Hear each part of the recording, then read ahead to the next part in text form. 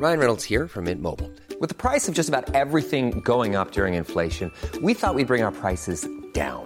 So to help us, we brought in a reverse auctioneer, which is apparently a thing.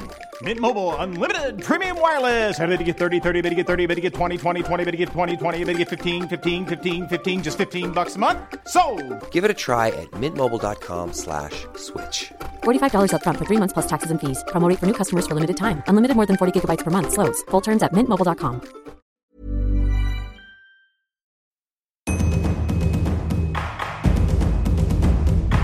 Be water, my friend.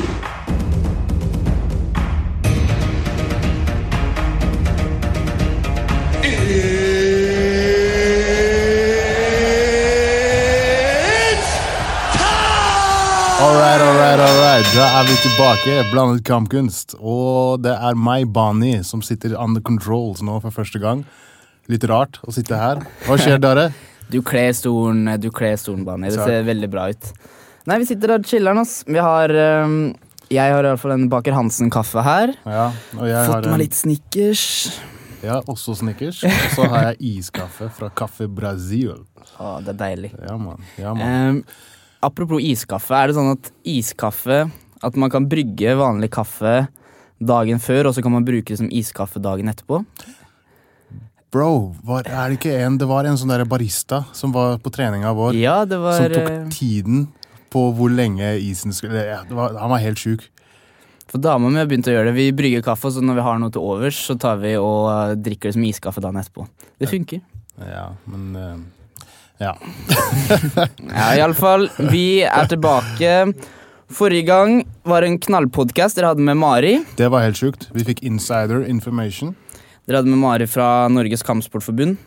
Morsom fact, jeg har jobbet der i 3 måneder.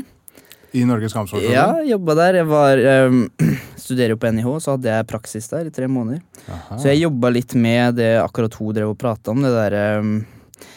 det brevet man skal sende inn til NIF angående legalisering av MMA da.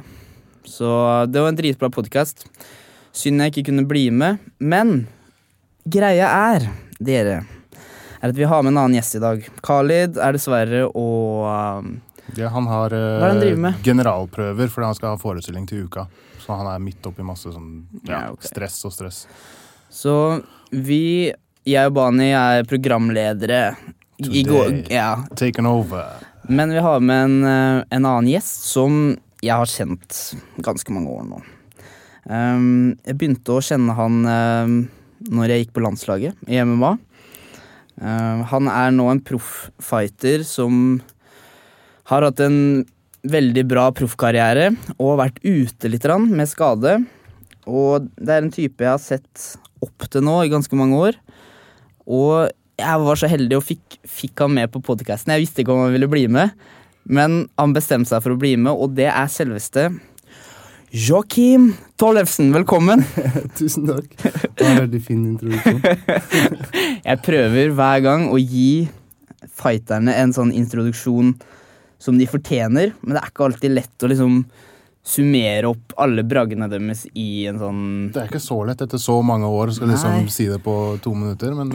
Det det, men faen Tollefsen, jævla alltid sett opp til deg som en fighter, og hvordan har du det? Jeg har det greit i forhold til at jeg har vært skadet ganske lenge. Begynner å komme seg nå, men... Fortell, hvor du skadet? Først så hadde jeg prolaps i ryggen, så det tok meg kanskje 9 måneder å rehabilitere, sånn at jeg følte meg bra. Og så røk jeg jo menisken etter 3 ganger på trening. Så det var... Så du ble helt god igjen, og så var du tilbake på trening? Ryggen min så sterk nå da. Ja.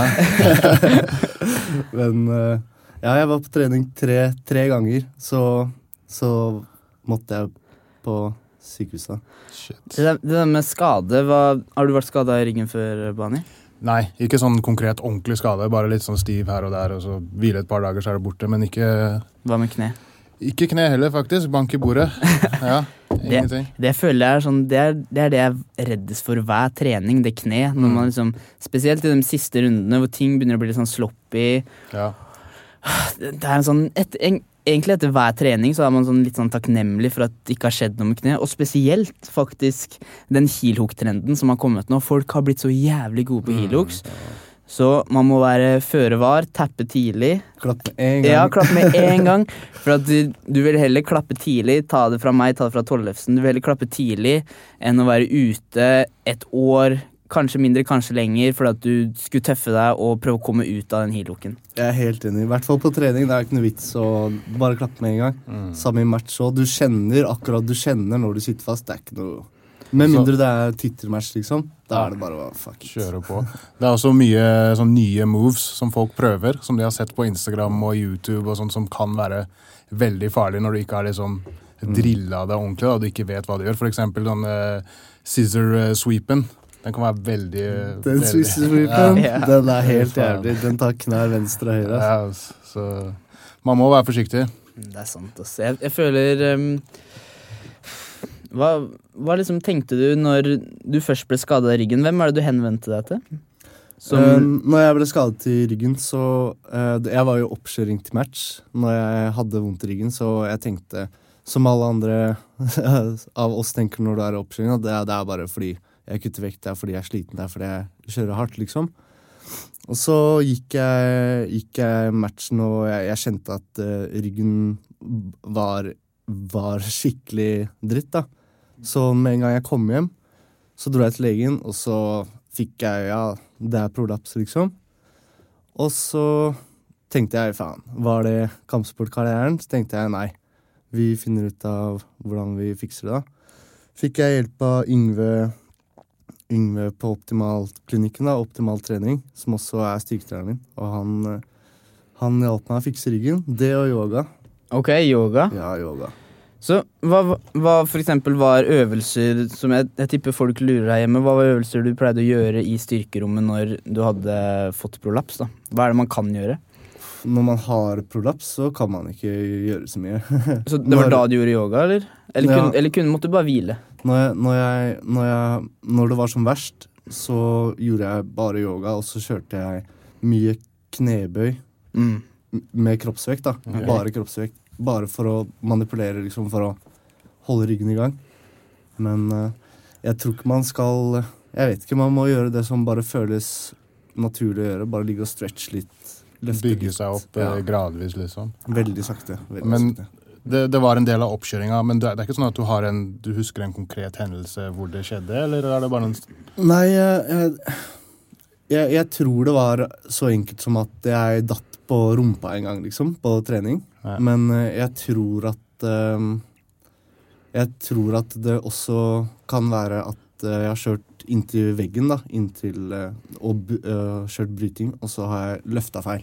Ok, ja. Jeg tror det enten en av de to tingene. At du har fått mye belastning der, at du har liksom løftet mye feil, da? Ja, sånn, du vet, i en scramble, liksom, så tenker du ikke, ryggen opp. Det akkurat det er det man gjør når man driller. Jeg og Bani pratet faktisk om det her om dagen, at man vil jo alltid når man driller, så vil man gjøre alt med perfekt form, men i en treningssituasjon, i en kamp, hvor du møter bra motstandere, det umulig å ha den der knebøyposturen hvor du liksom har brystet fram, ryggen rett opp. Det blir en scramble, ikke sant? Det er masse belastning for ryggen. Det er kaos.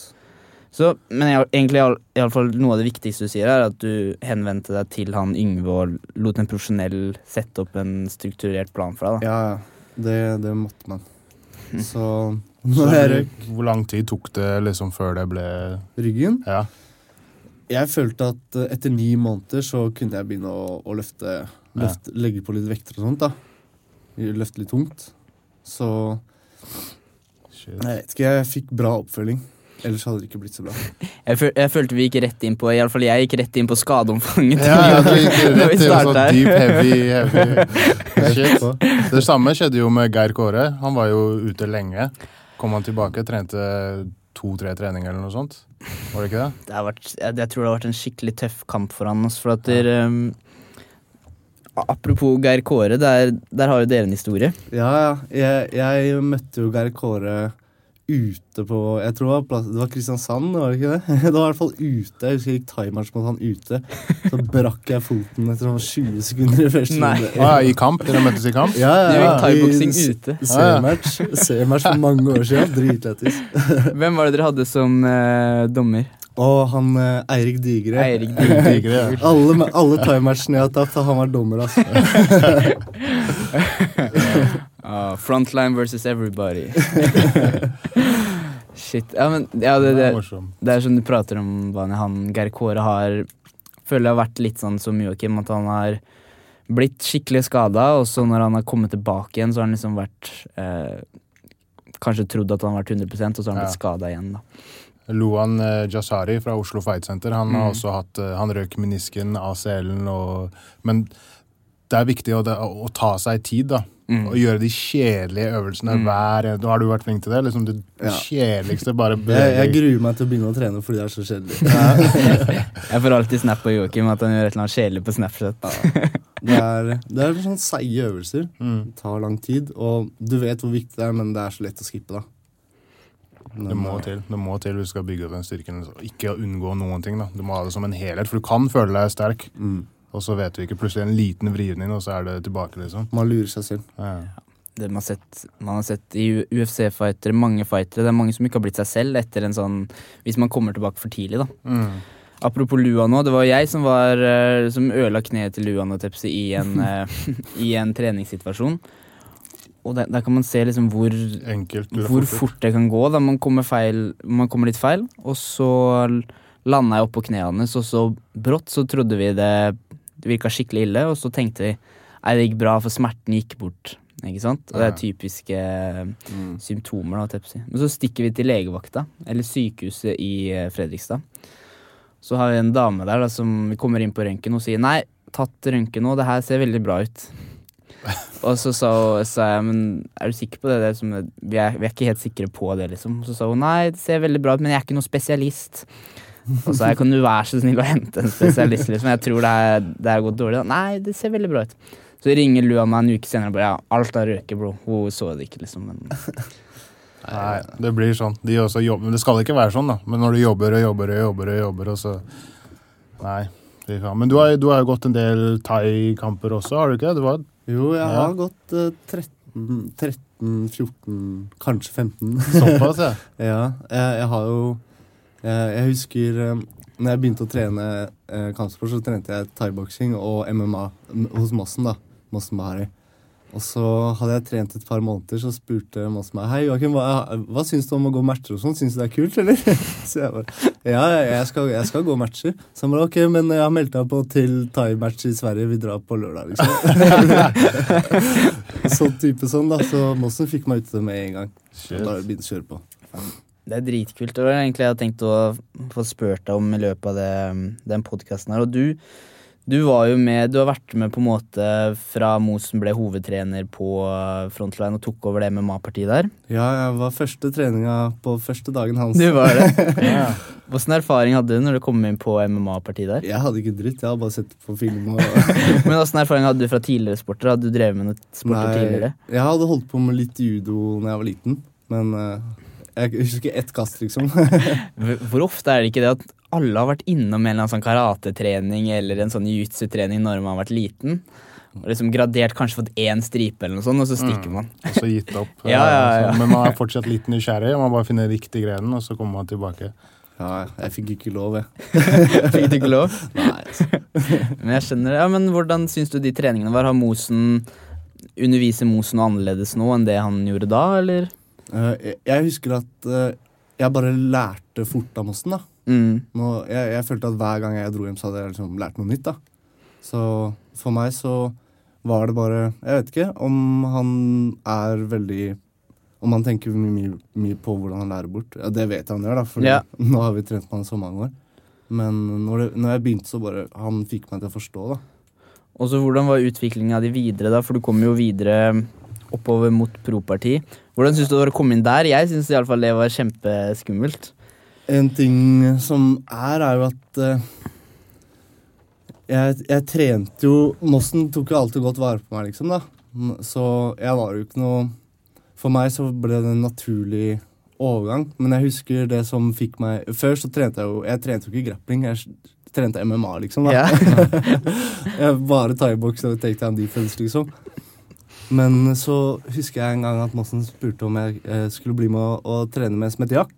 Så jeg bare, jeg blir med å trene med Jack. Ja, han kan litt bryting og litt boksing og sånt. Kan litt bryting. Da var Jack ung også da, det var første gang jeg traff Jack. Så husker jeg at vi begynte greit, så satte jeg noen low kicks, og så var det bryting, altså. Og jeg fikk så juling, jeg husker det, jeg ble slengt rundt, jeg fikk ikke gjort noe, ikke sant? Første gang jeg kjente på en ordentlig god bryter da, så tenkte jeg bare, ok, når submission wrestling-timene, liksom? Så ble jeg invitert til treninga på dagen, og så bare dro jeg aldri derfra. Når dere to traff hverandre? Meg og Tollefsen. Traff dere hverandre på en profftrening? Thai-partiet sikkert? Jo, sikkert Thai-partiet, ja. For det er der jeg begynte. Bare Thai, og så du tror jeg holdt noen timer der også. Kan godt hende etter hvert. Ja. Vi er jo ganske sent inne. Ja, jeg husker bare at vi trente mye sammen alltid når vi var ferske. Ja. Så ja, jeg var der en stund, og så gikk jeg også over, jeg ble med Thomas over til UFC for å hjelpe han der da, når han skulle liksom starte MMA der og thai-boksing, så da var jeg thai-boksing-instruktør på Oslo Fight Center. Hvor lenge var du det? Jeg var der i 1,5 år, kanskje 2 år. Aha. Men da var det, du vet det tar veldig lang tid å bygge opp en ny klubb da. Så det var nesten 1,5 år hvor jeg fikk ikke kjørt så veldig mye. Det var mye andre ting også, men jeg trente ikke så veldig mye, så var jeg skikkelig ivrig på å komme tilbake til Frontline, så jeg sendte meldinger til Mosen, jeg kom tilbake. Og når jeg kom tilbake da, så begynte jeg å trene på pro-teamet. For da hadde jeg kjørt en del kamper og så gått litt mer grappling da. Det er ikke noe vits å gå inn der hvis du ikke har grappla eller kjørt noe bryting eller noen ting. Du vet jo hvordan det er. Thai-bokser, du får noen bra treffere, ikke sant? Du føler deg bra, får noen bra treffere, og så bare, ok, greit. Da skal de bare ta deg ned, og så hørte jeg kanskje i 2 år, recover guard, reke, what are you doing, reke? Jeg bare, reke, jeg kunne våkne på maten og høre de der ordene, så må reke. Jeg synes en ting man setter veldig pris på når man har vært instruktør, det er det å komme til timer hvor ting er satt opp, rett og slett. At man setter kanskje ikke pris på det når man kommer til et gym og bare kommer til en ferdig time, og så har de har et opplegg til deg, du skal gjøre det her 1,5 time, men når man først har vært instruktør, så skjønner man egentlig hvor mye man må planlegge i de timene, i alle fall hvis man vil være en bra instruktør. Da. Man kan ha en 1,5 time hvor man sier bare, ok, skyggebokse en halvtime, og så skal dere spare resten. Men en god instruktør vil kanskje ta deg gjennom et par driller, gå og sjekke på alle, og ha en progresjon i treninga. Da. Og det er det jeg setter så utrolig pris på når jeg enten trener i Sarpsborg, på Frontline, hvor man kommer til timer hvor ting er satt opp for at vi skal bli bedre, og man får oppfølging av MMA-personligheter som Mosen, Jack også, kjempeflink til å forklare. Men det er trenere som bryr seg, rett og slett, som også, jeg har trent rundt omkring i verden også, og noen steder så bare sier de skyggeboksing, og så gir de deg en øvelse, du skal høyre, venstre, uppercut, low kick, og så kan de gå og snakke, trenerne bare går og snakker sammen, eller bare slå på 6, snu ryggen til alle sammen. Så du vet ikke om du står og gjør feil eller noe. Så det er veldig viktig, miljøet er viktig, men også det at treneren bryr seg. At han ser på de forskjellige individene, da, og at det ikke er såpass fullt, at han ikke har tid til å gå rundt og pirke. For hvis ikke så bare står du og driller feil ting. Man blir drittlei da, man bare står og... Ja, så er det sånn ingen... Men det er akkurat det, og jeg tror det er derfor man ser veldig gode fightere setter så utrolig pris på og respekt for trenerne sine etter treninger og sånn da. Det er fordi man vet at de har satt opp treningene kanskje akkurat for deg fordi du har en kamp, de vet at du har brukt tid på det. Så man ser ofte at kanskje svartbeltene, kanskje profffighterne og sånn kommer veldig bort til treneren etterpå og viser takknemlighet sånn da. Så det synes jeg er noe alle skal ta med seg. Hvis du kommer til timer som er satt opp bra til deg, du får bra oppfølging, ta og gi treneren din en takk etterpå og vis litt oppmerksomheten da. For det er ikke alltid at treneren bare finner på alt der og da. Ofte så er det sånn, i hvert fall i starten når du har bare vært trener i så lang tid, så da sitter du hjemme og planlegger hver eneste time. Ok, vi skal gjøre det, hva burde vi jobbe med, og ditt og datten. Så det krever mye tid. Og en annen ting, vi drev snakket litt om sosiale medier i sted, Men det sykt mye man kan hente fra sosiale medier nå med teknikk og sånn. Så jeg tror det mange trenere som kan se på en eller annen russisk Instagram, og så ser de en teknikk, og det skal vi lære i dag. Det jeg gjør det. Alle har gjort det. Den ser kul ut, jeg har lyst til å lære meg, så de skal få lov til å drille, og så skal jeg gjøre noen teknikker selv. Og det synes ikke hvor mye du lærer av det som en coach, for du må bryte ned hver eneste øvelse, så du lærer veldig mye av å være en trener, for du må lære deg selv først, før du kan lære det. Du må jo skjønne det du lærer bort. Det det. Og det dritkult, for at dere snakket med Jack om det her om dagen, at før, når de trente på Pro-partiet, så hadde de noen hemmelige teknikker som de ikke skulle vise til noen andre, som var noe bare de gjorde da. Men nå, alle teknikker der ute, men du må fortsatt trene dem 1000 ganger da. Så man kan se så mange beriboloer man kan på Instagram, eller tarikoplater, eller hva enn du vil da, men du må fortsatt drille det og finne timingen 1000 ganger. Så det er ikke sånn overføringsverdi med en gang. Ikke det helt tatt. Men når vi snakker om forskjellige gymmer og sånn, har dere opplevd noe ræva gymmer rundt omkring? Dere har vært og trent mange steder, har dere sett? Jeg har faktisk ikke trent så mange steder. Jeg har trent i Thailand, liksom. Men det en ting som jeg i hvert fall veldig klar på, det sånn gjennomtrekksgym. Det dårlig gym. Uansett, altså hvis man der lenge nok, så kan man få et forhold med treneren. Så han legger litt merke til det, han hjelper deg litt. Men det bare bullshit, det bare folk som kommer for å fighte. Hva mener du med gjennomtrekksgym? Gjennomtrekksgym, da mener jeg som et gym i Thailand, da, hvor det veldig populært å komme og trene, men folk kommer dit for å banke andre folk, for å ha en oppkjøring kanskje, og så for å reise og ikke sant? Det bullshit. For det første gangen jeg var i Thailand var i 2011 eller noe sånt. Og da sjekket jeg veldig mye på YouTube før jeg reiste, og bestemte meg til slutt på hvilket gym jeg skulle gå på, og det var Top Team. Phuket Top Team i Phuket. Der, altså. Og der hadde de vært åpne i 3 måneder eller noe sånt. Og de snakket veldig mye om de skulle ha maks 30 elever, de skulle ha maks sånn og sånn at de ikke skulle bli som Tiger da. Så de første 3 gangene jeg var der, så var det jo topp. Da var det ikke sånn gjennomtrykksgym da. Men som det har blitt nå etter hvert. Det har jeg sett som bare det siste gang jeg var der, så bare Thai-trenerne, de setter deg i gang. Kanskje halvtime, kanskje 40 minutters oppvarming da, med 200 sit-ups, 200 push-ups, og bare, mens de sitter og plystrer på jentene som kjører forbi på scooter eller så.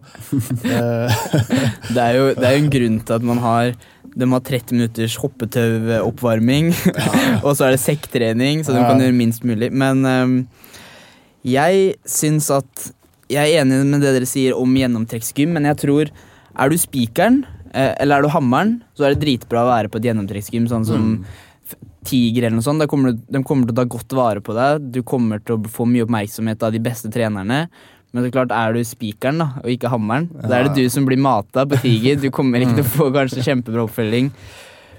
Jeg har også vært trent i Thailand. Vært på litt forskjellige gym der, og du trente jo på AKA, gjorde du ikke det? Jeg har vært på AKA, jeg var der i 2 måneder. Og så var litt på Tiger og sånn, men jeg tror hvis man skal få et godt forhold til noen av de, så vil jeg anbefale, har man mulighet, dra ned dit og være der mer enn en uke.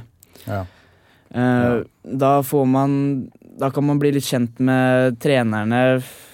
Det sånn alle steder, altså. Hvis man bonder med noen, så gir det også mer oppmerksomhet, og har lyst til å kanskje lære deg litt mer da.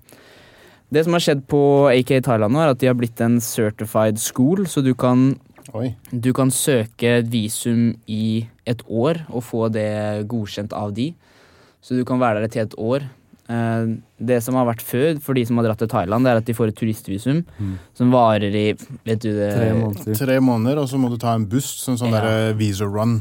Hvor du betaler du må til Malaysia eller et eller annet sånt. Kjører til Malaysia, over grensen, og så snur du bussen, rundkjøringen, og så kommer du tilbake. Så du får stempel da, og så har du det. Har dere noen kule historier hvor dere har blitt tatt av politi og et eller annet i Thailand, eller? Med en eller annen scooter, kjørt uten hjelm? Nei, ingenting altså. Blitt tatt full, eller? Jeg ble stoppet i Pattaya. Da tjente jeg på Sidiotong. En av de, det en liksom legendarisk gym da, i Thailand, Pattaya. Og da stoppet de oss, og da skulle han ha 1000 kroner eller noe sånt, fordi vi kjørte Jeg kjørte med hjelm. Ja. Nei, kanskje jeg kjørte uten hjelm. Og så hadde jeg norsk førerkort, det gikk ikke bla bla, og så prøvde jeg seg på 1000 kroner, og så sa jeg nei, hva faen, da må du skrive en bot til meg da. Ja. En fysisk bot hvor det står den og den summen. Ja. Og så gikk han ned til 200 kroner, og så bare til slutt så betalte vi han 20 kroner, og så var det ferdig. Ja, Thailand, det Men Thailand er et paradis da. Du kan gjøre hva du vil. Du kan trene, du kan feste, du kan skyte en okse med bazooka hvis du vil. Liksom. Har du pengene, du kan gjøre det. Jeg har også blitt tatt for scooter der. Det var kjempelang kø. Jeg tenkte, jeg kjører inn på fortøvet her, bare sniker meg litt forbi. Politien plystret på meg, fikk meg av scooteren. Jeg var så redd. Kjørte uten hjelm, han skrev ut en eller annen bot til meg. Jeg betalte med en gang, var dritredd. Tok meg til politistasjonen, betalte med en gang. Oi, såpass? Ja. Jeg var skikkelig redd. Men var det i Phuket da, eller? Det var i Phuket. Alene tenkte, faen, han her kommer til å kjøre meg. Tenkte jeg, finne fram batongen, et eller annet. Så, men nei, har du mulighet, dra til Thailand. Jobbe opp litt penger, stikk til Thailand, som gutta her sier, kanskje ikke stikk til de største gymma. Jeg ville sagt det spørs hva du vil. Hvis du er en thai-bokser for eksempel, så vil jeg anbefale å gå på en ren thai-gym, og ikke gå på en MMA-gym. Da er Bangkok veldig bra, men hvis du også vil ha strendene og sånn, så kan du jo gå til Phuket. Der er det jo masse ordentlige thai-gyms. Men er du en MMA-fighter og vil trene litt av begge, så hvor er det Håkon har trent? Han har trent på et eller annet i Koh Samui. Ja, jeg tror det heter Koh Samui, eller det heter Jeg husker ikke, men man må bare søke på nett og så finne den riktige da. Apropos Bangkok, Sunshine har sitt eget gym i Bangkok. Liker dere Sunshine, eller? Ja, jeg elsker Sunshine. Har du sett den siste knockouten hans? Ja, question marker. Ja, men den var grov, ass. Faen. Han så rå. Så du hvordan det kneet bare boom. Ja, det ser ikke så treffer det. Bare klekk, og så er det ferdig. Shit, ass. Han der, hvis dere ikke har gjort det, gå og analyser han titt på YouTube. Han gjør også sweeps. Han gjør masse fete sweeps, og den cartwheel kick, nesten. Den cartwheel kicken hvor han står på en arm.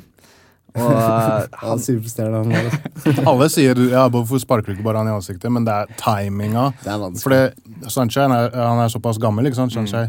Så greia han jobber med er timing og beskyttelse, og liksom, han bare bryter ned motstanderen sin. Han er ikke sånn aggressiv, han er bare timing, treffer deg, og holder seg clean for å fighte igjen neste helg. Flink til å følge på når han treffer, egentlig. Og lese motstanderen. Ja, han er kjempeflink. Han er også fotarbeidet hans. Ja. Det er egentlig... Måten han drar den Ali Shuffle. Ja. Wow. Ja, han er flink. Følger dere han på Instagram? Ja, selvfølgelig. Det ser ut som han bare kjører masse puter hele tiden, og er det dritkult. Og også sparringa i Thailand kommer til å være annerledes enn kanskje det du er vant til hjemme. Men mindre du tror det med russere og tsjetsjenere. Ja. Det er kanskje akkurat det du er vant til hjemme. Spesielt hvis du er på et MMA-gym, så er det mye av det. Har du noen tips, Tollefsen, til folk som liksom, hvis du kommer på et helt nytt gym, og du skal begynne å spare, for eksempel hvis du er i Thailand? Hvis jeg skulle spare ut, liksom, da hadde jeg sagt ifra på forhånd at jeg er ny, liksom. Jeg kommer ikke til å prøve å gjøre noe, jeg er her for å lære.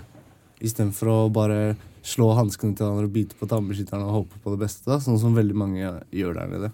Men det er litt sånn ukultur at man skal gå hardt på trening, synes jeg da. Jeg går aldri hardt med mindre det er oppkjøring til match. Men også spesielt så tenker jeg det når det er nye folk som du ikke har møtt før, så eskalerer det fort. Du kanskje får en liten treffer, og så får han en liten treffer, og så går det opp, og så bare til slutt så er det full slåssing da. Da er det bare nok han, altså. Nei, jeg har alltid trodd på det at du får litt det du gir da. Men selvfølgelig, jeg har jo vært der hvor jeg har gått teknisk, og så kan du treffe en veldig rent, da, samtidig som han går fremover. Så da smeller det jo rett uansett. Men det er det jo å kunne tørre å si ifra, da. At jeg har ikke lyst til å... det er ikke noe vits å gå til knockout, da. Jeg føler på det der selv, altså at man... fra begge parter egentlig, at jeg blir truffet av folk jeg ikke burde bli truffet av, føler man selv. Og så tenker man, faen, hva skjer her nå? Jeg skal få tilbake.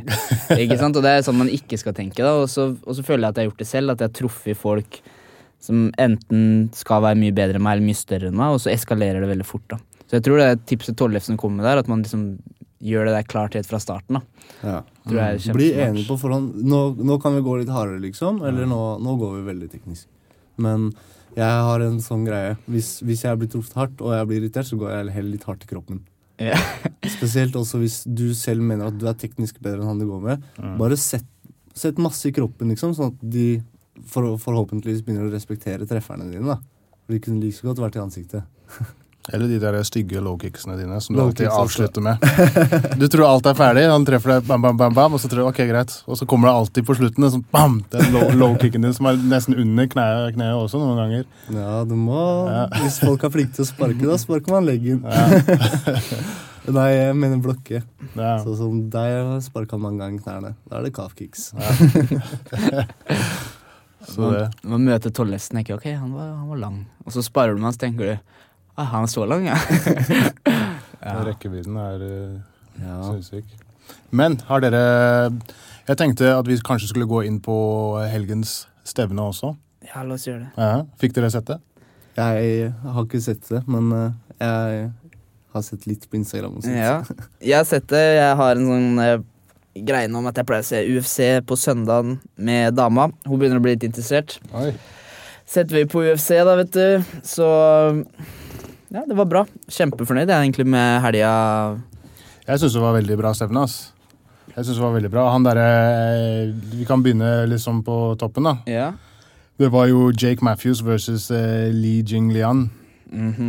Har du hørt om han før?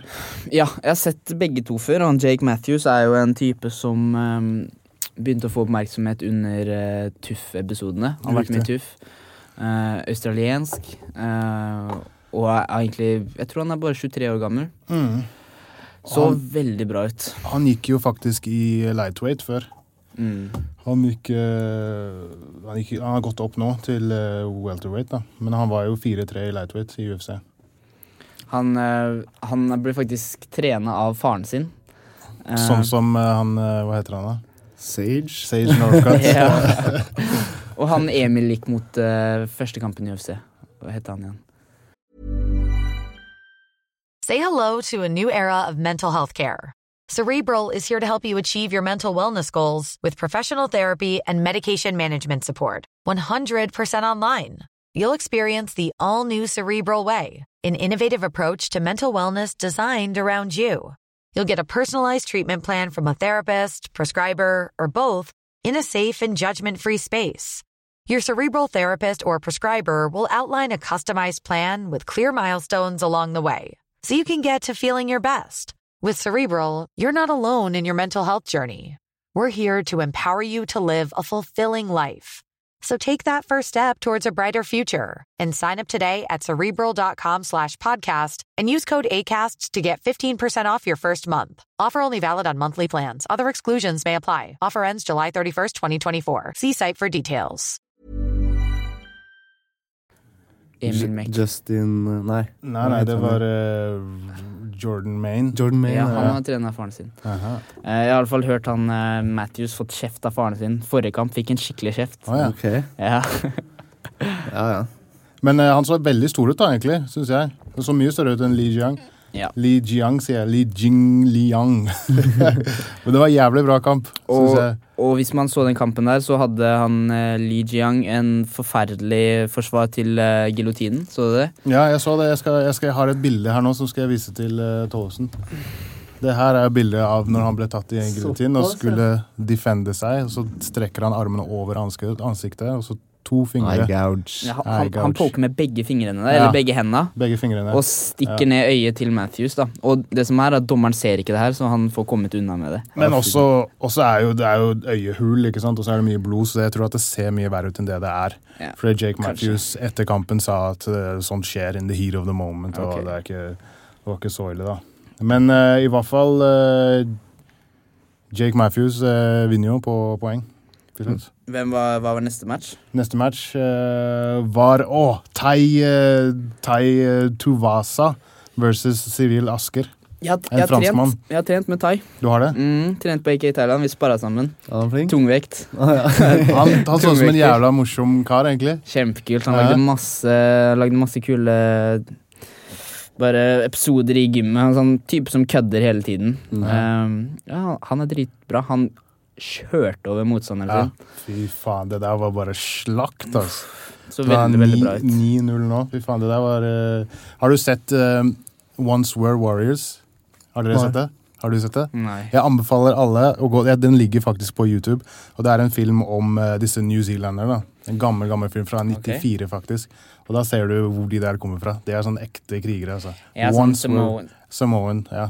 Once were warriors. Jeg elsker tatoveringene til sånne Samoans. Jeg har så lyst til å få meg det, og damen sier, nei, du klarer ikke å pulle det off, liksom. Det hadde ikke kledd deg, ja. Du må være Samoan. Ja, det det hun sier om. Jeg sier, jeg helt sikker på at jeg kunne klart det der bra. Jeg har lyst til å få sånn over hele beina. Men jeg har ikke litt sånn Samoan på armen, har jeg ikke det? Det dritfett. Nei, det var... jeg ville ikke gjort det. Jeg ville ikke gjort det. Men neste kamp, det var jo Mark Hunt versus Curtis Blades. Blades. Razor Blades. Mark Hunt heftig. Mark Hunt jo en legende. Og du så jo kampen. Ja. Mark Hunt holdt jo på å slakte han i første runden. Hvis Curtis Blades ikke hadde fått inn den første takedownen som han fikk, når han ble rystet som faen, vet du. Han ble truffet, og han var helt borte. Og så bare klarte han å bøye seg ned og bare få inn den der takedownen. Og etter det så bare... Han kjørte sitt game, ass. Mark Hunt var også en jeg trenet med i Thailand. Han var trenet i Thailand der. Jonna trente masse med han også. Ja, og jeg og Tollefsen har jo vært på landslaget sammen, og... Jon Olav var ofte trener for oss. Ja. Han hadde noen kule historier om om akkurat Mark Hunt. Da. Ja. Han fortalte at Mark Hunt var den lateste personen på treningsrommet. Han trenet jævla slapt. Av og til gadd ikke å trene, men på kampdag da, så møtte han alltid opp og gjorde det jævla bra. Men vet dere hvordan Mark Hunt ble kjent og oppdaget, eller? Nei. Skal jeg fortelle dere? Han ble oppdaget når han grisenokka mange karer på byen. Og så var det en som kom bort til han og spurte han om han var fighter. Da. Men nei, bare kødder du. Så da fikk han billett til K1-stevne, verdensmesterskap i K1. Ja. Han har trent kanskje kickboxing i 3 uker, da. Drar og vinner K1, liksom. Han skikkelig heftig. Etter det så ble han oppringt av Pride. Og så fikk han kontrakt i Pride. og UFC ville ikke ha han etter når de kjøpte Pride. Så fikk jo de fighterne til Pride, men de ville egentlig ikke ha Mark Hunt. Okay. For at han tappte jo masse i Pride. Så kommer han, og så har han gjort det så bra nå. Nå er han ranket i topp 5. Men i den kampen så ser man jo litt hva som går igjennom ofte i de Mark Hunt-kampene. Da. At det blir tungt for han å komme seg opp, og han en stor gutt, og det brytinga, rett og slett, som... Og han gir alt i de slagene sine. Ja. Han legger veldig mye i de slagene og kommer fort ut av balanse. Og så han avhengig av å nokke folk i første eller i andre, fordi han gasser fort. Men det har han klart som leger. Han klarer jo det hele tiden. Han har jo bra winning streak også. Og du ser, han har ikke så høyt volum, men han har en sånn utrolig timing som du får over så sykt mange år med top level competition, både i kickboxing og MMA. Jeg og Tollefsen, når vi var i Vegas, så var vi så heldige å trene med en legendarisk KM-fighter. Det var vi. Fortell hvem det var. Ray Sifo, for de som vet hvem det Og jeg og Tollefsen sa til meg etterpå, første gang jeg har blitt starstruck av noen. Så jeg og Tollefsen var som 2 små gutter, for vi var vel kanskje 8 personer, og så var det 2 hovedtrenere, og så kom Ray Sifo og plukka ut noen av oss som han skulle holde puter til. Det var skikkelig heftig. Ja, og det var dritkult. Og han har jo hatt en fantastisk krig med Mark Hunt. Det var i K1. Det var K1, kjempekul match. Den burde man se, hvis man ikke har sett den. Jeg tror Thomas har trent med han også, han veldig hyggelig. På Couture-gymmet. Ja, stemmer. Men ja, det var den kampen. Blades fikk jo... Han hadde 13 takedown attempts, han landet 10 av dem. Ja, fantastisk. Og så du hvordan han løftet Mark Hunt, som om Mark Hunt veide liksom 20 kilo, bare boom. Ja, bra teknikk. Kjempebra for han. Vi trenger noen nye contenders i heavyweight. Det gjør vi. Neste match. Luke Rockhold versus Joel Romero. Yes. Joel. Stemmer det, altså. God. Ja, det altså. Soldier of God. Og det så kult å se de embeddedsa av og til, og de countdownsa når han Romero snakker om motstanderne sine. Han inne i en annen dimensjon enn det vi altså. Han sjuk, altså. Men han kraftig, eksplosiv og har jævlig bra timing. Måten han bare venter og avventer. Han tar gjerne til seg noen low kicks og spiser noen slag for å komme inn, da. Jeg og Tollefsen drev og pratet om akkurat han på vei hit, og hvordan han 40 år, og kanskje den mest atletiske typen i UFC nå. Spesielt i bare scrambles og bryting, og egentlig i striking også. Han har ikke mye jabber og sånn, men han har en så bra avstandsbedømming at han treffer ofte med de overhandsa, og klarer å lukke avstanden utrolig fort. Og det som du sier, Bani, han venter, tar tiden sin. Rockhold hadde nok vunnet på dommeravgjørelse, hadde det her gått tiden ut, men Joel venter, tar tida si og treffer. Så du han trenger bare et par også. Så han slo han i kneet 2 ganger. Han hadde sånne punch to the knee, hammer fist to the knee, og rett før han knocka han også. Så tok han en jab til kneet, og så kom kryssen. Og så skulle han prøve å kysse Rockhold etter han hadde alle hashtagger MeToo. Det verste jeg vet, hvis man taper eller et eller annet, så skal vinneren komme bort til deg og løfte opp hånda di, eller gi deg en sånn skikkelig klem og løfte deg opp og sånn. Det bare sånn, la meg være. Men den der var enda verre da. Han sa, I love you, man. I love you, man. Look at me, I love you, man. Prøver å kysse, og Rockhold prøver bare å komme seg ut av buret. Han prøver å smette seg gjennom buret. Uff, men det blir for mye når han setter seg ned på rumpa etterpå. Ja, jeg skjønner det har vondt i benet. Ja, men han kunne jo ikke gå etter det. Han var ganske ødelagt. Ja, men jeg synes han gjør litt mye ut av seg selv av og til, ja. Men, han mistet vekten. Han veide inn på 187,7. Første gang i karrieren. Ja. Når fikk han den matchen her? Var det på late notice? For det synes jeg var det han pratet om, at han ikke fikk god nok tid til å kutte, men jeg ikke helt sikker på når han fikk vite det, så klart, har det vært på veldig kort varsel, så skjønner jeg det hvis han går veldig mye over, men han mente selv etter kampen i et intervju, så sa han at han hadde brukket beinet da. Okay. Men det hadde han ikke. Manageren hans tweetet, de var på sykehus, og alt var greit. Så det. Men vi har kort også nå til helgen igjen, det ikke det? Helt sikkert, det ikke det? Jeg og Tollefsen pratet om det. Husker du tiden hvor det var UFC en gang i måneden? Og han gledet seg masse. Ikke sant? Det visste vi om 2 uker. Ja, det var gode gamle dager det der, altså. Få høre, har du kortet der, eller?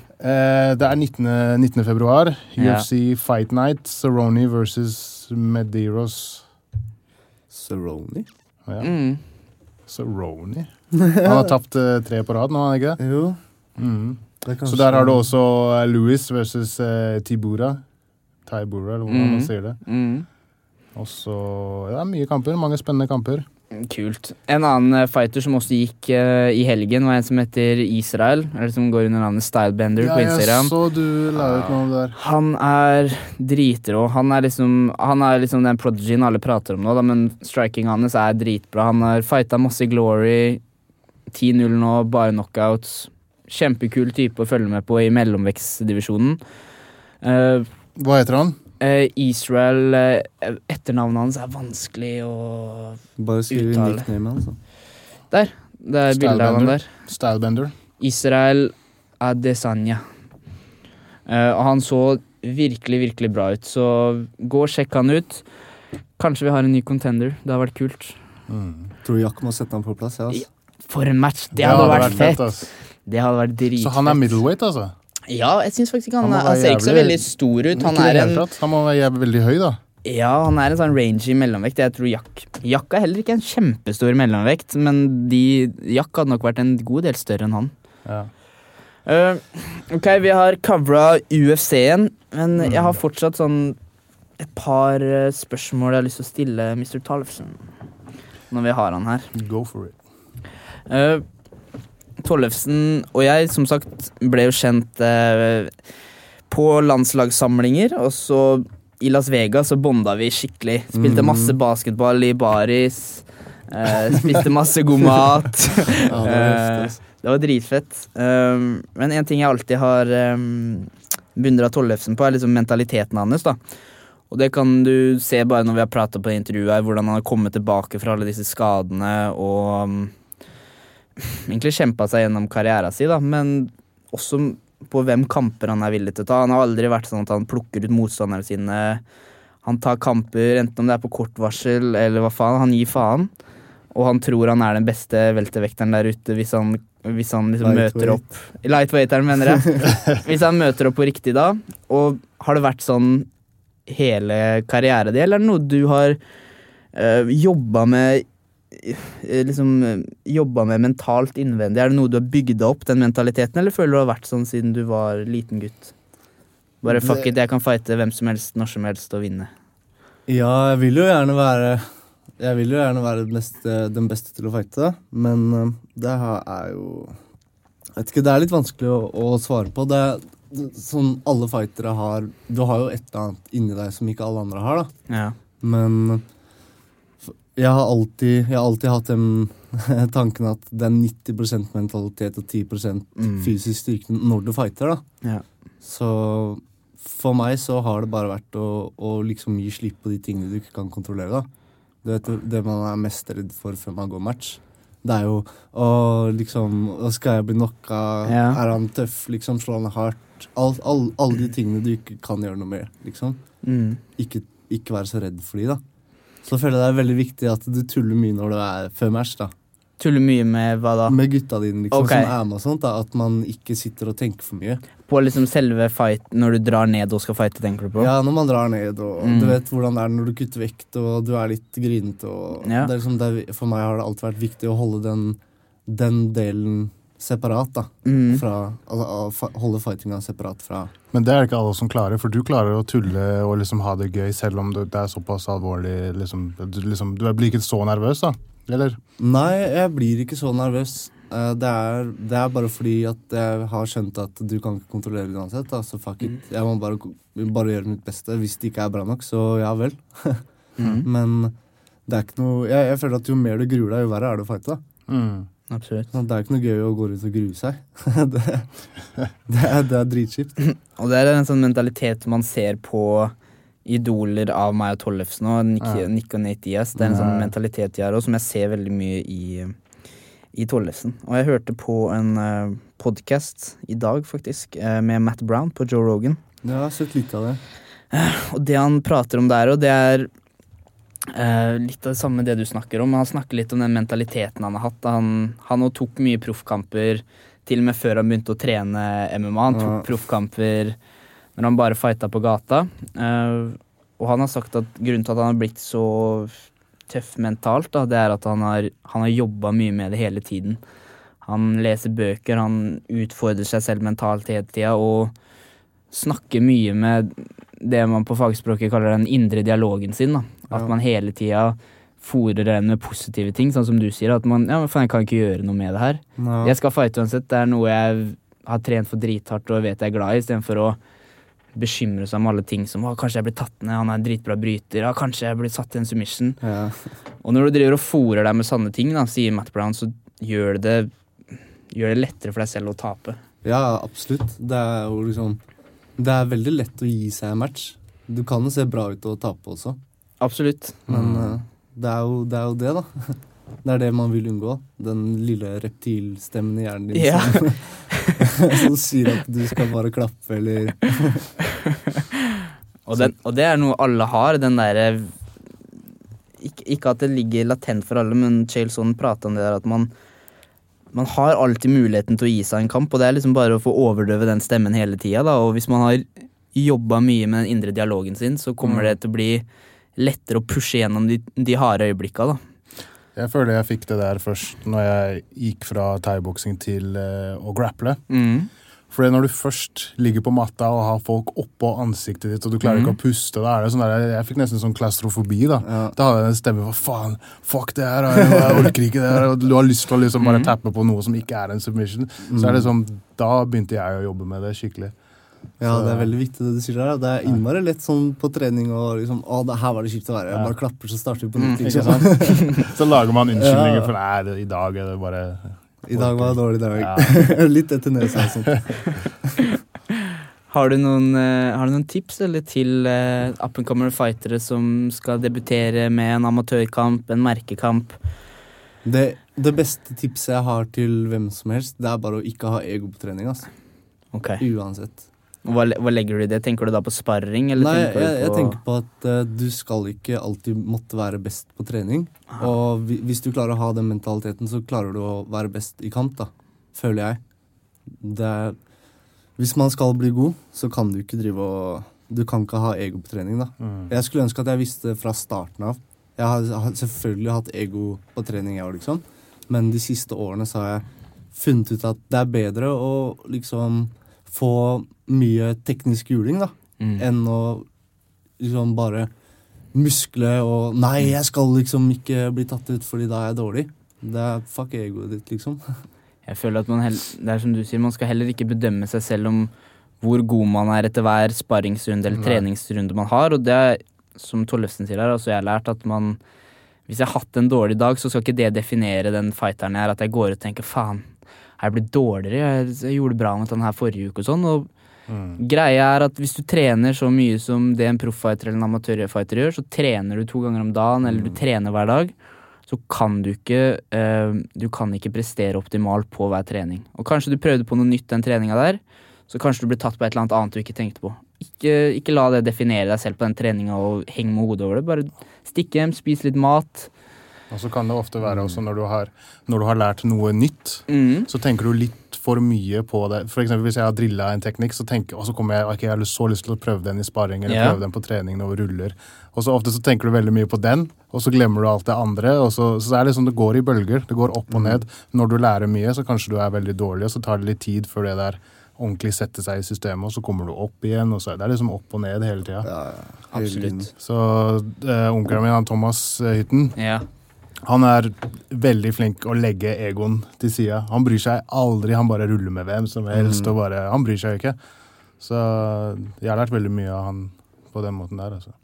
Ja, absolutt. Wise words from some wise guys. Jeg så, apropos Thomas Hytten, i går så jeg på en serie som heter Rallasving, har dere sett den? Dritlættis. Er det den svenske? Det er den svenske serien, og det er en svensk, hva skal man kalle det, en reality-serie med 2 fightere som drar rundt over hele verden, kanskje i midten av 2000-tallet, før MMA var kjent her i Norge i det hele tatt. Så drar de over hele verden og trener med legendariske fightere som Bas Rutten, Dwayne Ludwig. De er faktisk å trene med Teta i Brasil. Teta Rios. Og de kommer til Frontline, og da trener de med Jon Olav Einemo og Joachim Hansen. Ja, for det er de jeg har sett. Jeg har ikke sett resten av verden. Nei, så det er dritkult. Og akkurat på den episoden så går selve Thomas Hytten en valetudo-kamp i Finland eller et eller annet sted, og vinner. Det er en sånn turneringsformat, så han går 2 kamper på rappen. Ja, det stemmer det. Der han har på den der treningsdrakta med Burger King-sponsor og sånt. Ja, det kan hende. Burger King, altså. Det er bra. Det å gå turneringsformer i MMA, det er hardt. Det er old school. Det vet Tollefsen alt om. Ja, jeg har gått en del turneringer. Hvordan er det å gå det i MMA? Det er faktisk en ting som er veldig positivt med det. Det er jo at jeg tror også det er en ting som hjelper meg å ikke være så nervøs før matcher da, fordi der har du faktisk ikke noen kontroll. Du kan ikke forberede deg til noen motstandere, du kan ikke gjøre noe annet enn å gjøre deg selv bedre da. Men jeg husker den første gang jeg konkurrerte i MMA, det var jo i C-Shoto-EM. Da gikk jeg 3 matcher på 10 minutter eller noe sånt. Helt jeg vant den første, og da var det 1 minutter, 4 minutter liksom. I de første matchene, og så var semifinalene 3x3, og finalen var 4-3-2 eller noe sånt da. 1 minutter, det må være jævlig irriterende. 1 minutter. Ja, intenst. Ja, hvis du blir tatt ned, så er det liksom, da er det ferdig da. Ja, det var steinhardt. Det var 4 minutter, det var 4 minutter da, i de innledende kampene. Da gikk jeg den første matchen. Da fikk jeg, og en annen ting som også er veldig rart med C-Shoto-turneringer, er at det er telling på 5 sekunder hvis du blir knocka da. Så må du reise deg på 5 sekunder og liksom bli klarert. Men da fikk jeg, i første matchen, så traff jeg med en kryss, og fikk han telling. Okay. Og så gikk han for nedtagning med en gang etterpå, så fikk jeg satt han i en triangel da. Og det for meg var det første gangen jeg hadde dratt ut noensinne, ikke sant? Så jeg skulle løpe ut til de andre gutta, Kenneth Berg og sånt, og gikk jo også på det samme kortet. Skulle jeg løpe ut til de, fordi vi varmet utenfor, og jeg bare, jeg vant første matchen og sånt. Så kommer Andreas Laga og løper og bare, du har 30 sekunder på å komme deg til ringen. Da får du ikke nøte i blikket. Nei, så da gikk jeg inn i andre matchen, den vant jeg på armlås ganske fort. Og da tok de ikke av meg hanskene en gang. Da gikk jeg ut av ringen, og så gikk jeg inn i ringen. Så møtte jeg han som vant EM, og han TKO av meg, da, om jeg kan kalle det, på Superman Punch. Jeg ga han ganske mye juling først, og så traff han meg han var svær eksplosiv. Traff han meg med Superman Punch, så prøvde jeg å reise meg opp, jeg hadde 5 sekunder på meg, så de bare, nei, det går ikke. Men hvor var dette her? Det var Tyskland. Tyskland, ja. I Sprakenhøfel eller noe sånt. Det var kaos. Og så neste turnering jeg gikk, det var i Respekt, tror jeg. Respekt FC, den vant jeg. Det var 4 matcher på en kveld. Det var ganske heftig. Og vant jeg 3 av de på submission. Og du fikk et belte da, ikke sant? Da fikk jeg belte. Og det stemmer også at du har et proffbelte i lettvekt. I Contenders. Fucking nice. Nice, altså. Så du er busy. Ja, busy. Jeg har 21 MMA-matcher og 6 av dem er proff, da. Shit. Og proffrekorden din er 4-2? 4-2. Og jeg føler at alle de matchene jeg har tapt, da har jeg vært skadet. Okay. Kall det utslige, jeg driter i det. Det er det jeg må fortelle til meg selv. Men du anbefaler da folk å bare hoppe inn i det og ta matcher? Det virker som det er sånn du har lært veldig mye veldig fort. Det som er at man skal alltid liksom, nei, jeg føler meg ikke helt bra, og man skal hele tiden begynne å trene for å begynne å trene da, hvis du skjønner. Bare fuck det der, bare ta det seriøst, akkurat den perioden i oppkjøringen di, bare gjør det du må gjøre liksom, og så vær på trening hver dag, og så går du kamp. Går det bra, så går det bra. Går det dårlig, ja vel, liksom da... Fordi du har noen synspunkter om det der, alle vil være fighter nå om dagen, og veldig mange Instagram-fightere som egentlig ikke fighter, men som bare er på trening. Ja, altså, det er en ting som er helt klart, jeg synes det er helt greit å bare være på trening, men da er man en treningspartner. Man er ikke en konkurranseutøver, ikke sant? Fordi spesielt i Norge, miljøet er jævlig lite. For at vi som er proffe skal få treningspartnere, så må vi faktisk finne noen å trene med. Men da, med mindre de er profesjonelle selv, så kan de ha den mentaliteten at i dag vant jeg mot en profffighter, liksom, fordi jeg dro han ut, da, eller jeg gjorde det med en profffighter, liksom. For oss, vi har ikke den greia der. Trening er ikke slåssing for oss, ikke sant? Så jeg synes at man skal være ærlig, da. Liksom bare trene, ha det gøy, ta bilder når du er på trening, men liksom legge en... Vi kan kalle det tap-outen, da. Liksom, ikke flash noe du ikke er, da. Ja. Ikke vær den typen som prater i bastu etterpå om jeg dro ut Tollefsen på en Google Plata i sted, eller fikk han en armlås. Ja, ikke vær den typen. Jeg synes det er helt greit å være stolt av seg selv. Noen ganger så har man en bra dag, men vit at det er en bra dag, liksom. Vit at det er en bra dag, ja. Og så er det litt av den der etiketten ofte vi profffightere har, da, at som jeg pratet om i sted, vi trener beinar 2 ganger om dagen. Vi prater ikke om hvordan det har gått på trening, for vi vet at hele tiden, så for hver dag som går, så er det forskjellige utkom hele tiden, da. Ja. Men også er det at jeg synes at hvis man skal være en fighter, da, så må du faktisk gå matcher. Og jeg vet at som amatør, det kan være vanskelig å få enkeltmatcher, men da melder du deg på turnering, så har du match uansett. Vil man, så får man det, liksom. Det er ikke noe sånn, la oss si det er januar nå, da. Nei, jeg skal gå en match i mai. Og så går du rundt og surrer, og så kommer mai, så nei, fuck det der, liksom. Ja, så ta en i juni. Bare enten... Og så er det ikke sånn at man må ha hotell, liksom, du må ikke ha det beste, promoteren skal betale det og det og det. Jeg gikk match i Ice i Liverpool, og da bodde jeg på hostell, faktisk, før kampen. Jeg reiste faktisk alene, til og med. Og så sa de som jobbet der, så de kunne fikse meg en hjørnemann, bare dro alene. Og så var det en kar på det hostellet, det kostet meg 10 pund. 100 kroner. Det var en kar som snorka så mye. Han snorka. Jeg tok puta mi, og så gikk jeg inn på handicap-dassen, og så sov jeg der. Fy faen, alle har vært der. Man bør ha vært i den situasjonen. Det føler jeg det er liksom, jeg vet ikke hvor mange skitne hoteller jeg har vært på, da. Men det er jo ikke før det siste at det har blitt sånn at det er vanlig at du får alt dekket, da. Nå har jeg vært veldig heldig at folk har hjulpet meg, liksom, og hjulpet meg med flybilletter og hoteller og sånt, ellers så kunne jeg ikke gått alle matchene jeg har gått. Men vi har vært på hoteller som er helt jævlig, da. Sånn som spesielt i Belgia, og det er yndlingshotell til Jack. Der var det var sånn, når du gikk i trappa, så kjente du at huset svingte på en måte, da. Og det var i kjelleren der, holdt jeg på å si, første etasje, så var det var pub, og så var det 3 etasjer med bare, det var bare rom, og så var det køyesenger. Og i kjelleretasjen der så hadde de sånn countryfest, hvor de spilte 3 sanger hele natten, og det rista i sengene våre, liksom. Og så er det rett ut og fighte dagen etterpå. Og det vet jo som regel promotorer også, at de gir deg skittende hoteller. Så. De vil jo at du skal tape, liksom. Alt er gjennomtenkt. Alt er gjennomtenkt. Jeg har vært på mange skittende hoteller, men hvis du ikke har vært på de skittende hotellene, så fortjener du egentlig ikke mine øyne å ha vært på de beste heller, da. Det er en lang reise, liksom. Vær forberedt som fighter og gå i minus, rett og slett, på de matchene. Altså. Jeg har gått i masse minus, til og med som proff. Ja. Det er bare gratis fest etterpå. Premiepengene, liksom. Det er øl på byen etterpå. Man må gi. Man er ikke det her for å bli rik, liksom. Vil jeg ha sagt. Man bør ikke gå inn med den mentaliteten i hvert fall. Nei. Apropos, du har vært ute på og coachet en fighter for ikke så alt for lenge siden, du.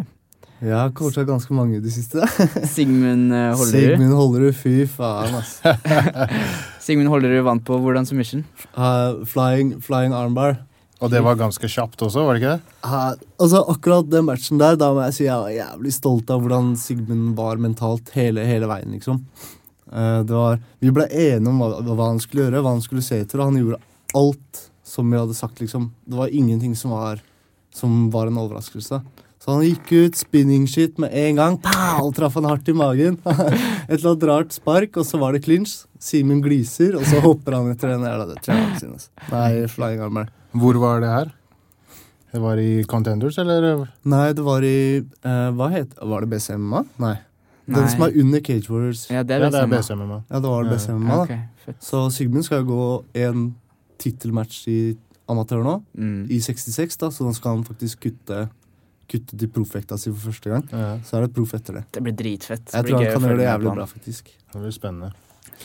Jeg fikk vi sa noe feil på forrige episode angående ADCC, som er lørdag 21. april. Og det stevnet, det skal faktisk være på Vulkanhallen, der hvor baskethall, det er ved Central Tigers spiller. Og han som Thomas skulle møte, jeg sa at han var fra Next Generation i Lillestrøm, eller i Norge da. Men han heter Greg Grigar, og han flyr faktisk inn fra Dallas, Texas. Han er fra Next Generation i Texas. Så han er for øvrig svartbelte under Chris Brennan, som er en UFC-veteran. Så det blir bra match. Det blir dritfett. Er det ikke vår Hussein fra Frontline skal også gå mot en av hans elever? Ja, var det Pat Chow som Hussein skal gå mot? Stemmer. Så det her blir jævlig kult. Vi må sette opp en bod der og... Det blir dritkult. Jeg lurer på... Du skal rulle der, eller du skal gå Jeg har lyst til å gå ADCC hvis jeg ikke får en match. Har jeg en kommende match i nærheten, så tør jeg ikke å risikere det. Men hvis ikke, så kommer jeg til å delta. Kult. Reppe Combat Corner. Jeg skal også delta. Jeg har jævlig lyst til å delta. Fett. Bare få nok tid på matta, så skal jeg... Det tror jeg er dritgøy. Jeg anbefaler alle som ikke har gått en grappling-kamp før, eller om dere har gjort det, stikk på ADCC på Vulkanhallen og prøv ut. Ja. Det blir veldig bra stemning. Så det var, eller skal vi runde av, eller? Vi runder av. Hva tenker du? Vi runder av. Ok, har dere ikke gjort det, så gå og... Har du en sånn profffighter-side, eller man kan like, eller noe sånt? På Instagram? Ja, eller ja, Facebook? Jeg har på Facebook også. Jeg tror det bare heter Joachim Tollefsen MMA. Du har ikke noe Joachim the Killer, the bad boy? Jeg har ikke noe nicknavn, altså. Jeg vet at Mossen og Håkon har kalt meg Shaggy. Og jeg har langt hår og skjegg og sånt. Men det er ikke noe som har stikket enda, i hvert fall. Ok, så hva du gjør nå, slipp kaffen du har i hånda, matbiten du har i munnen, gå inn og lik Joachim Tollefsen på Facebook. Ja, og på Instagram, Joatol heter jeg. Yes. Og så selvfølgelig shoutout til MMA Viking. Shoutout til MMA Viking. Shoutout. Gå og lik siden hans også. Promotid for Combat Corner også. Gå og lik våre side på Instagram. Vi heter Blanda Kampkunst. Nei, jeg sa Combat Corner nå. Ja, motsatt. Promotid for oss. Gå og lik Blanda Kampkunst på Instagram. Gå og lik oss på Facebook.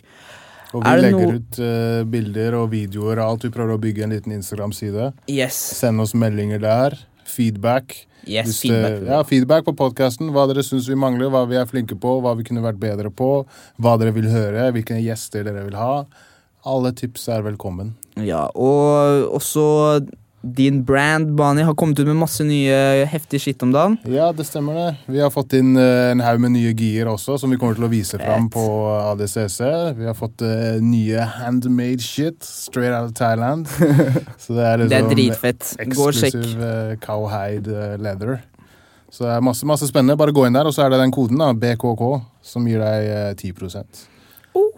Ja. Det deilig. Det alltid deilig å spare litt penger. Kaching. Kaching. Men da får alle sammen ha en fortreffelig aften. Og tusen takk, Joachim, for at du kom inn her. Hyggelig å få komme. Dritfett. Vi ses neste mandag. Bye, Felicia. Bye, Felicia. Ha det. Produsert av Rubicon.